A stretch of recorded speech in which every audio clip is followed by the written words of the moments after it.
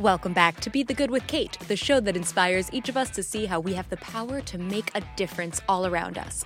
Each episode highlights an individual doing good in the world while following their passions, good for their own souls and for others. I get so excited about sharing each and every episode of Be the Good with you, and I hope you enjoy these people and stories. If you're new here, welcome, and if you are returning, thank you so much for your support. I'm so glad you found Be the Good with Kate and would love to hear from you. If you're finding value in these episodes, I invite you to share with someone who could also use this dose of good news, or tag me on social with your favorite quote from the episode. Every share, subscriber, review, and comment helps me to share these guests' wonderful work to more people. Thank you for your help in this. Now, on to this week's episode. Let's spread a little more goodness in the world. Welcome back to Be the Good with Kate. I am absolutely thrilled to introduce you to Wendy Swart Grossman. She has a background in U.S. and South African presidential politics. She's a faculty member at Boston University teaching creative innovation and co-founder of Creative Reframe.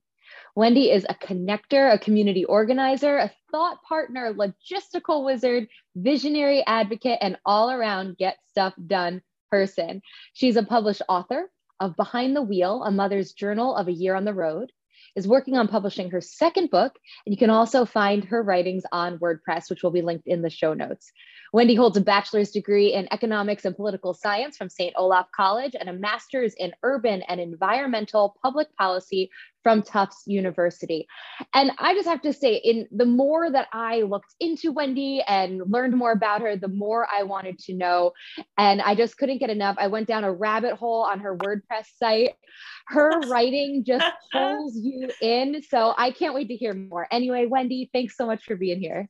Okay, thank you so much for finding me and for giving me a platform and really just giving me an opportunity to have a chat with you. I am excited for this. Yes. Oh, absolutely. My pleasure. And just for the listeners, our connection came through Remy, who will have just been released a couple weeks prior to this episode. So you will have been fresh off of hearing about the Azores there. Yes. Yeah. Absolutely. So Wendy, please tell everybody a bit more about who you are and what you do in your own words. Yeah, well, so I'm kind of a peripatetic kind of person. I've moved around a ton in my life. And I think through that, I have really committed myself to building community because I really didn't have it when I was growing. I always had to recreate it wherever it was that I was living. So I've always been a community builder from, the time I was a kid to knocking on doors, looking for friends, to moving to the UK, to moving to London, moving to Atlanta, Georgia, moving to San Francisco, moving here to Boston. And so I've really dedicated myself to pulling people and groups together, as well as for a greater purpose. Social impact. I kind of actually think of it as like a triangle of things that I'm really committed to. The three pillars of what I care about. And one is community. The second is social impact. And the third is creativity. I see creativity as a great opportunity to pull people together to actually have an impact, to push forward our hopefully shared agenda item of world peace. So. And now, how did you realize that this could be a career path? Obviously you are someone who finds the way to be the good in all aspects of your life. And it was so apparent in everything I read about you too. It's not just your work. It's a part of your being that's so apparent. But for the work aspect of it, how did you know, maybe going to college or after college, that, oh, I'm going to be a professor, I'm going to be in the creative field? Like, how'd you find that? Okay, I wish I could tell you it was all plotted out, but it never is, man. Life is just so funny. I just think it's fascinating, just the pivots in our lives and how we then I'm 6 years old now, and I look back on these different pivots in my life, and I start to then tell myself the story. Oh, well, of course that made sense. And then I thought of it. It's like, no, we're all just like going through life by the seat of our pants, trying to figure it out. Right. And so, really, my first job out of college, was I went to college in Minnesota, in a small little town up on Manitou Heights, so that we were closer to God. It was a Norwegian Lutheran college, but I was hired on my college campus to come be a community organizer with the PIRGs, the Public Interest Research Groups, which is Ralph Nader. It's all about consumer activism and environmental activism. And I actually had really no idea what I was signing up for when I got a job. I thought, oh, cool. It pays, it pays enough money to live on. I get health insurance, and it gives me an opportunity to get out of that small town in Northfield, Minnesota, and have an adventure. And so they had college campuses across the country. And I said, they asked me where I wanted to go. And I said, Boston, Massachusetts. Why? I'm not too sure. It was a place I'd never been to before. I just thought, ooh, this sounds cool. And I came here and I was a student organizer, pushing. And it's when you work for small, scrappy organizations that actually don't have a lot of people power, they give everybody a lot of autonomy and a lot of opportunity to grow. So like really within 3 months, I was leading press conferences on the new studies that were coming out. And I'm like, I had no idea how this even, I really, what this study was about. I was doing my talking points, but I learned so much. And I did it just for a year. But that was like my really an opening to this whole world of advocacy. And that even though I was 22 years old, I could have a voice. And I was looking down. I was working with college students, and I was helping them to actually to galvanize their voices as well, while I was figuring it out myself. So immediately as I was learning something, I was then teaching it to somebody behind me and figuring out how we could build these movements. And then from there, I realized that I wanted to do something more than that, though. I wanted to get out of the PIRGs. It was, I wanted to have even a larger impact. But I didn't really know it at the time. And so I did what everybody does. I got a job as a waitress. And that's where I met Molly Lipsky. Molly Lipsky was a customer who would come in every Tuesday with her husband Sal for the 2-for-1 special at Matt Garrett's. And I knew so much about Molly. She would always ask to sit in my section. She really was, I asked her a lot of questions because I realized that the more that I got to know my customers, quite frankly, the bigger the tip, right? That's what I was about. But she was lovely. And I was living in Boston with no family or friends around, and I was making friends, but just so cultivating that relationship. And then there was one day I was talking to the busboy in our shared language, which was French. He was from Haiti. And all of a sudden, Molly looked at me differently. And she said, wow, Wendy, why do you speak French? I said, well, I took, 3 semesters of it when I was in college. And she looked, and then she said, you went to college? And I said, yes, I went to college. And I studied economics and political science. And she said, well, then why are you a waitress? Like, well, this was not the end goal, but I'm doing this. I need to pay rent. And she said, well, what is it that you really want to do? And I had the answer. I said, I want to use my voice to help advocate on behalf of people who don't have voices on the statewide level. And she said, this is what you need to do. I am a volunteer from Michael Dukakis, who's running for re-election for governor in Massachusetts. He's going to win. They're just gearing up the campaign. Go and be the best volunteer you possibly can be. They will be looking to their volunteer pool for staff members. And then you will be hired if you let them know, if you're good, and if you let them know that's what you want to do. And so I went down and I started volunteering. I was the best volunteer they had. They offered me the position as a receptionist after like 4 months. And I was so offended. I'm like, a receptionist? Come on, I've had a year of experience. I've got a, undergraduate degree. And they said, but my boss at the time said, or to be my boss said, don't worry, take the job anyway. Everybody will just remember how good you did at the job, not what the job was. So I took the job, and I very quickly saw that the volunteer coordinator wasn't very good at his job, and that I was quietly doing his job behind his back. I was being welcoming. And helping people understand the importance of what the envelopes were that they were stuffing, and really creating a community among the volunteer pool. The campaign director saw what was happening. They fired him. They put me in the position. So now I was the statewide volunteer coordinator for the gubernatorial campaign. The governor then won re-election. At the age of 23, I was sitting in the corner office of the State House in the governor's office for a private meeting with the governor. And he was saying, so Wendy, you are a fabulous employee. We'd be honored to have you in any position in state government. And I ended up working for him for a couple of years doing refugee and immigrant policy work. And then he decides to run for president. And I was called back to the presidential campaign. And so that then led me to a whole career in presidential politics. So I worked, then I was running the national campaign headquarters for the volunteers. I ended up organizing congressional districts around the country. That then we did, as my husband says, who I met on the campaign, we came in second. And we met each other.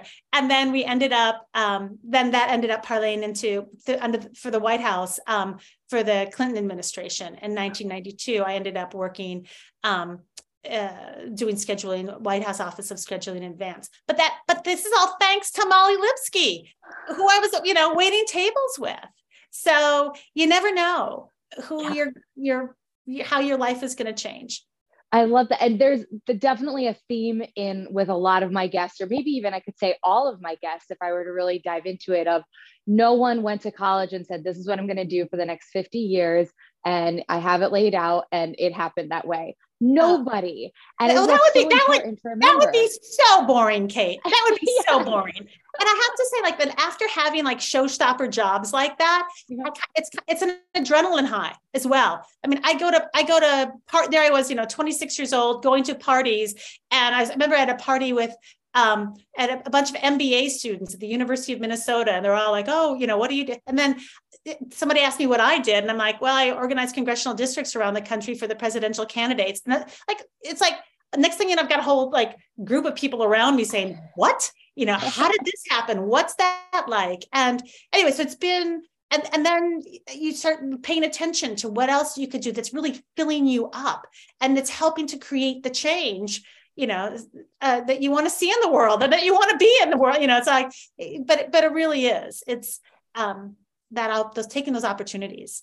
Yes. And you were so open to talking to people. I mean, that's, again, something just to really point out. You were waiting tables and this customer, it's not like you were at a fancy networking event with colleagues from college or whatever. You were waiting tables and this person happened to connect with you because you were warm and welcoming. And that led to this whole path. Well, exactly. And it's so funny because I actually do a lot of, in the classes I teach at Boston University, to both graduate students and undergraduates, it's called Creative Startups: From Ideas to Impact. I take them through a whole semester of where do ideas come from? How do you know if your idea sucks or not? You question, ding dong. It's a little note on how do you know if your idea sucks or not? Usually it does. And don't get too attached. But a lot of the workshops that I do are on storytelling for authentic connection. And it's like, I don't even like to use the word networking anymore because that's so transactional. And what you really want to get at is authenticity. And that comes from being curious. Curiosity and generosity are two words that I use a lot in the work that I do. And then how did you get this course to be at Boston University? Did you offer it to them? Did they have it already and you took it on? This again is another serendipitous situation. We lived, my husband and I and our two kids lived in London for 6 years. We came back to the US in the worst economy possible. And at that point, 2009. And we, instead of just buying a house and getting jobs, we bought a Winnebago Itasca Impulse 29-footer, and we lived in it for a year and homeschooled our kids in the national parks and public libraries, and also trying on different cities where we would want to live. And after looking at Austin, Texas, and Palo Alto, and San Francisco, and Seattle, Washington, and Minneapolis, we chose specifically to live in Boston, and in particular in Brookline, so that it's a very walkable city. The kids could go to the public schools. And my son at that point was in second grade. And there's a little girl named Claire Gilliman who came up to him and said, "Oh, you just moved here. I bet you don't have any friends. I'll be your friend." So Claire came over and, met the hamster. And And then the following week, I was raised Christian. My husband was raised Jewish. So of course we become Unitarian Universalists. We go to the Unitarian church in our community. And the same little girl, Claire, is singing in the choir. We see her after class, afterwards in the coffee hour. And she says, "Oh, Wendy, I bet you don't have any friends either. Why don't you come meet my mom?" I met Jen. Jen and I immediately hit it off. And she, at that point, was worked at Boston University in the College of Fine Arts. She was the director of the visual arts program. We went out for a drink one night, and she's one of these people who asks you the big questions. I love it. And she's really intense. She's like, what do you really want to do? What would be fun? What would make your heart sing? And I'm like, oh, I always thought it'd be fun to teach. And then she's like, oh, well, I work at BU. And I can present a class. And I was also a graduate of the arts administration program. And they were asking her to propose a potential class. And we thought, wouldn't it be fun to co-teach a class together? With me with my activism and her with her art background, we proposed a class on the artist as activist. So we went to the director and he said, "That's fascinating, but what's really interesting is this whole thing called cultural entrepreneurship. It's kind of popping up right now. Can you dive into this and see what you can come up with?" So we proposed the class that was really all about helping the artists get the tools that they need to bring their ideas to market. Because so many artists just, they dig into their craft, but they don't understand the importance of, business opportunities and business skills and how to actually market and how to price. And then the class was a huge hit. And so Jen and I, we went from being just a piloted during the summer to being part of the full-time curriculum. And at the same time, across all the colleges and universities, these ideas of the innovation entrepreneurship centers were starting to pop up. And there was something called Innovate at BU. This was in 2016 that was just starting to get its feet on the ground. And they caught wind of the work that we were doing because I'm kind of loud. And, and we were getting a lot of splash. And I have no problem. I come also too from a PR marketing background. So it's like, I know how to sell my stuff. And so we're getting a lot of play. And then we were asked to submit to do a TED Talk. And at BU. And so Jen and I put together a TED Talk, and in the core and during the teaching the class or putting together the TED Talk, we realized we also had a business here called Creative Reframe, but was based in the class. So the class then, because also the innovation entrepreneurship was getting off the ground, and because we were really teaching cultural entrepreneurship, the class is now morphed into creative startups from ideas to impact. And I'm now going to be teaching in the business school in the innovation and entrepreneurship minor, which is the 4th largest minor now at Boston University with the 35,000 students. It's really, so it's fascinating. It's fascinating. Oh my gosh. I feel like I have 100 questions, but I will just go to the crux of one thing that just keeps going to my head is, well, first for the listeners, Wendy and I also realized we both have this arts administration background. That was my major at Butler. And I'm like, oh, I am sending this the minute it's released to my advisor from college. Right. She will love hearing about this because arts administration, when I went to college, there were maybe 5 programs that I could find in the entire country that had it as an undergrad. And now there's all these other variations on it, like what you're doing at BU. And to hear that this minor, it was called innovation. What was that? Innovation and entrepreneurship. And entrepreneurship is like one of the most popular minor. That's incredible. And it just really shows too that people are lit up by this. They want to find their passion. Oh, absolutely. And this is, obviously since the COVID and even before then, there's been this whole drumbeat about how do you actually have the skills for what skills you actually need for the jobs of the future. And it really comes down, and whether you are an innovator or an entrepreneur, actually start a business or not, you still need those skills. Whether you are, it's either an entrepreneur or an intrapreneur, someone who works at an existing company, but yet you have that creative mindset and that entrepreneurial, innovative way of looking at things. So you're always thinking about the next thing. And that intersection of what the world needs with what you're good at, with what your purpose is, and what actually pays, and where that all comes together in that Venn diagram. I love it so much. And I just love too that we're not in the world where you need to have that at age 22. Like you have found so many different segments of your passions already, and you're still going and going and going. And so this is where I normally ask about good news moments along the way, but I feel like you have filled this conversation with good news moments. But are there any people that you've worked with or students you've worked with that have really stood out that you'd like to share about? So a beautiful story I have is about Ines Andrade and Eduardo Carpendero. Both of them were graduate students getting their doctorates in performance piano. And Ines is from the town of Bendada in Portugal, up in the mountains close to the Spanish border. And it's a town that needs a lot of economic development. It had been actually known for its music, but similar to a lot of small towns, they had a big brain drain. There were no jobs. So a lot of people ended up in Lisbon. So when she was growing up, she would always go back to Bendada because her grandparents had a house there and a family home. And the EU puts a lot of money into culture. And when she was in graduate school at Boston University, she went home for Christmas.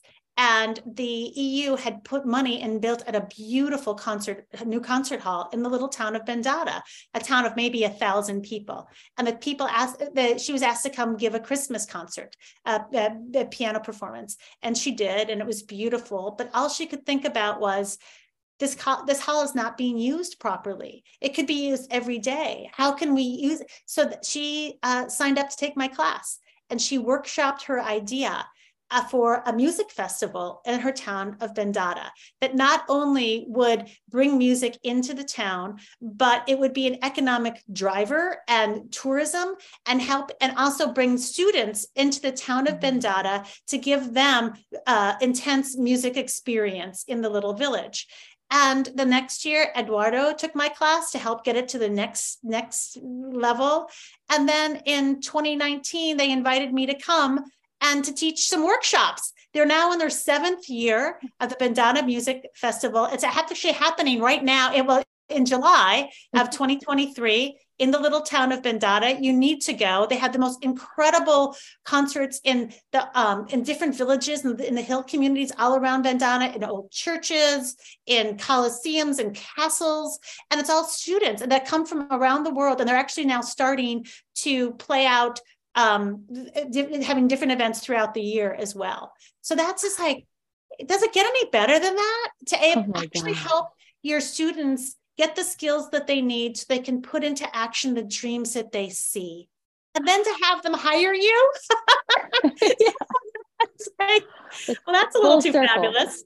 Yeah. And I have a number of stories like that. I've actually have some great data on the number of students who've gone through my program, and 40% of them have actually started their own ventures. Wow. And it's just, and that's what gives me hope. I'm always looking for hope and inspiration. And I'm so lucky to be able to work with so many incredible students. Mm-hmm. And because, I'm here to say that, it is not hell in a handbasket out there. The students at Boston University, and I also taught at Tufts University last year as well, they are ready. They're up for the challenge. They see the problems, of the world on fire, and they are getting the tools that they need and to get the skills that they need so that they can help combat these problems.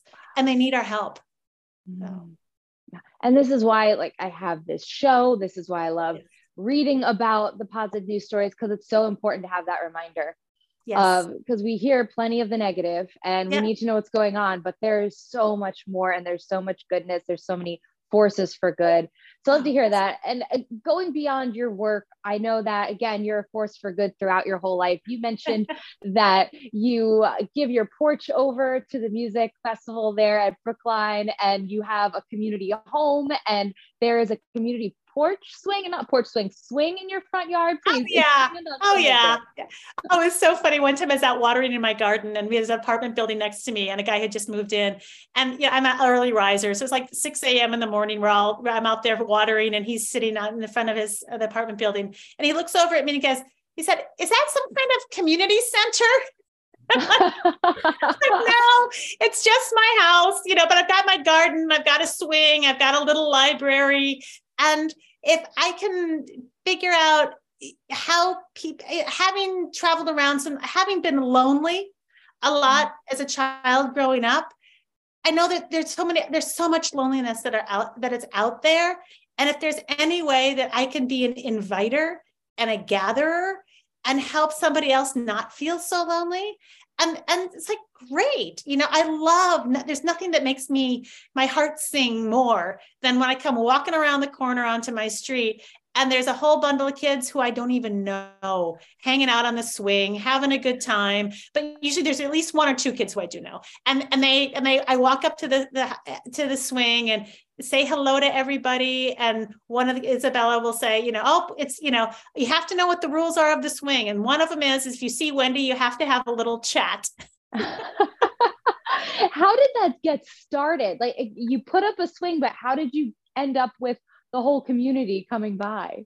Because, it starts with the first of a couple of kids. It's because we live in a very urban area and it's unusual to have a swing in your front yard. And because whenever I'm out there, I'm saying, come on, you're welcome to, whenever I see somebody, I say, and there's lots of little nurseries and stuff and people stop by to use the little library. And I make sure to know, and what I do need to do is I just need to make a sign and say, this is a community swing, that anybody's welcome to use it. And so anyway, and also when my kids were little, obvious, they were, it was a magnet for the neighborhood that we live in. So, and in this time too, of like, we don't always know our neighbors, people aren't as, just on top of like always saying hi to your neighbors or extending the hand. It's so great to hear stories like this, where you have people there all the time and you're embracing them. Yeah. Well, I feel like it's like when you have stuff, you should share it. It's like it's a lot more fun that way, So yeah. Now, Wendy, I have to ask, with your whole career and just life thus far, are there any mantras or sayings that you keep going back to? I think it's leading with intention. And taking time, and also paying attention. Intention brings attention, right? And if you and vice versa, it's like if you actually start to pay attention, then it's like, okay, then what's really important to me? And this is this is a short time that we are not dust in this world. And it's important to be paying attention to the time that we're not dust and make the most of it, and to be the example for others that you wish that you had, quite frankly. Yeah. And that leads absolutely perfectly into my next question. If someone comes to you and they say, I want to make a difference too, but I'm feeling overwhelmed, I don't know where to start, what advice would you give them? Start small. It's like, just do one little tiny thing. It's like, or pick up a piece of trash, or just look at, when you're walking down the street. This is something that I like to do especially when I'm feeling sorry for myself. I don't know if I'm having a little pity party for myself. It's like, or feeling, lonely or whatever. It's about a connection, one small connection. And when you walk past somebody and you're like, oh, that's a great pair of shoes, tell them that. Hey, great shoes. And it's like, oh, I love your hat, or just something. It's just a little tiny thing like that. Then all of a sudden the person will see you and you will make their day. 100% you will. And it's like, it doesn't cost you anything. It's just a few words and it fills up your tank. It's like nothing, right? It's like, okay, here's this. Speaking of which, I love your hair. I love your earrings. I'm looking at you right now on the Zoom screen. You're looking good there, Kate. Why, thank you. There's also now a lot of studies that are showing the benefit of those micro interactions too. I'm sure absolutely. You've seen them, and they give us those feel good hormones and chemicals through our system and to the other person as well. Yeah. And I think this goes back to when I was in graduate school. One of the big book that really kind of changed my life was Habits of the Heart, which talks about the importance of community and happiness. And then, of course, the book Bowling Alone, which is also again about the importance of community and how do we build those connections. And now there's just so much more that's out there on happiness studies, but it's about connection. It's about connection and community and not getting so absorbed in yourself. So. Oh, and speaking of books, one last question. Tell us more about Behind the Wheel and the book, because the title alone, I'm like, oh, I need to check that out. Yeah. So this was started when we lived in the RV for a year. And I just started blogging just because because I was kind of going insane living in the RV, at 29 feet with, my husband who didn't talk a lot, my 12-year-old who was going through puberty, and my 7-year-old. And, I was perimenopausal. I mean, what the hell were we thinking? So anyway, so it was a way of kind of keeping me sane and just kind of just telling ridiculous stories. So really I am a storyteller. So that's really, it's a journey of our life going from our house in London into a Winnebago. And then ultimately we actually stopped the RV trip early, or else I was going to kill somebody, quite frankly. So then at the end, I had all these blogs, and I basically strung the blogs together. And my husband, who's a great champion of mine, I love being married to a cheerleader, really was encouraging me to go ahead and publish it, which was fun. And just going through that whole experience. And again, it's like, I turned myself into a writer, and having my kids watch me. And it's like, okay, yeah, this is what mom did in London. This is what mom's doing now. And it's like, they've seen all the pivots in my life. And it's like, yeah, you can be a writer too. This is what you just start doing it. So, and it gave me an opportunity to gather a different community, and to be able to tell my story and National Public Radio. I put together a whole book tour. I'm happy to go to your book group, Kate. I travel. For a glass of white wine, I'll go anywhere. No. I love it. Well, actually, speaking of white wine, the last of the WordPress entries that I got to read before I finally had to say, oh my gosh, I have to do some work, was the one about when you give mom a night off. Oh, and yes. So I loved it. I mean, the listeners, you have to go check out Wendy's website and more about her. You'll love reading more. It was so cute. As the give a mouse a muffin or cookie. What yes, exactly. Yes. But for mom having a night out. Yes, absolutely. Yes. Wendy, speaking of, where can people follow you? And this will also be in the show notes. Yeah, absolutely. We're at creativereframe.com is my website, for my partner and I, Jen Gilliman. And then for my creative writing, it's just absurdmusingsblog.wordpress. And obviously feel free to link into me. Write me a note so I know how we know each other. Write me a note on the Creative Reframe, has a contact us spot as well. So I'm happy to follow up with any of your listeners. I love it. So. Oh, Wendy, I cannot thank you enough. And I sure hope that our paths cross again soon off camera too, because you are just a delight. Oh, I'm inviting you right now. Come to Porch Fest in Brookline. It's going to be September 30th, 2023. We live in the big purple house with the swing. Come on by. Got to get to that swing. Wendy, thank you. Oh, you're so welcome, Kate. This has been a pleasure.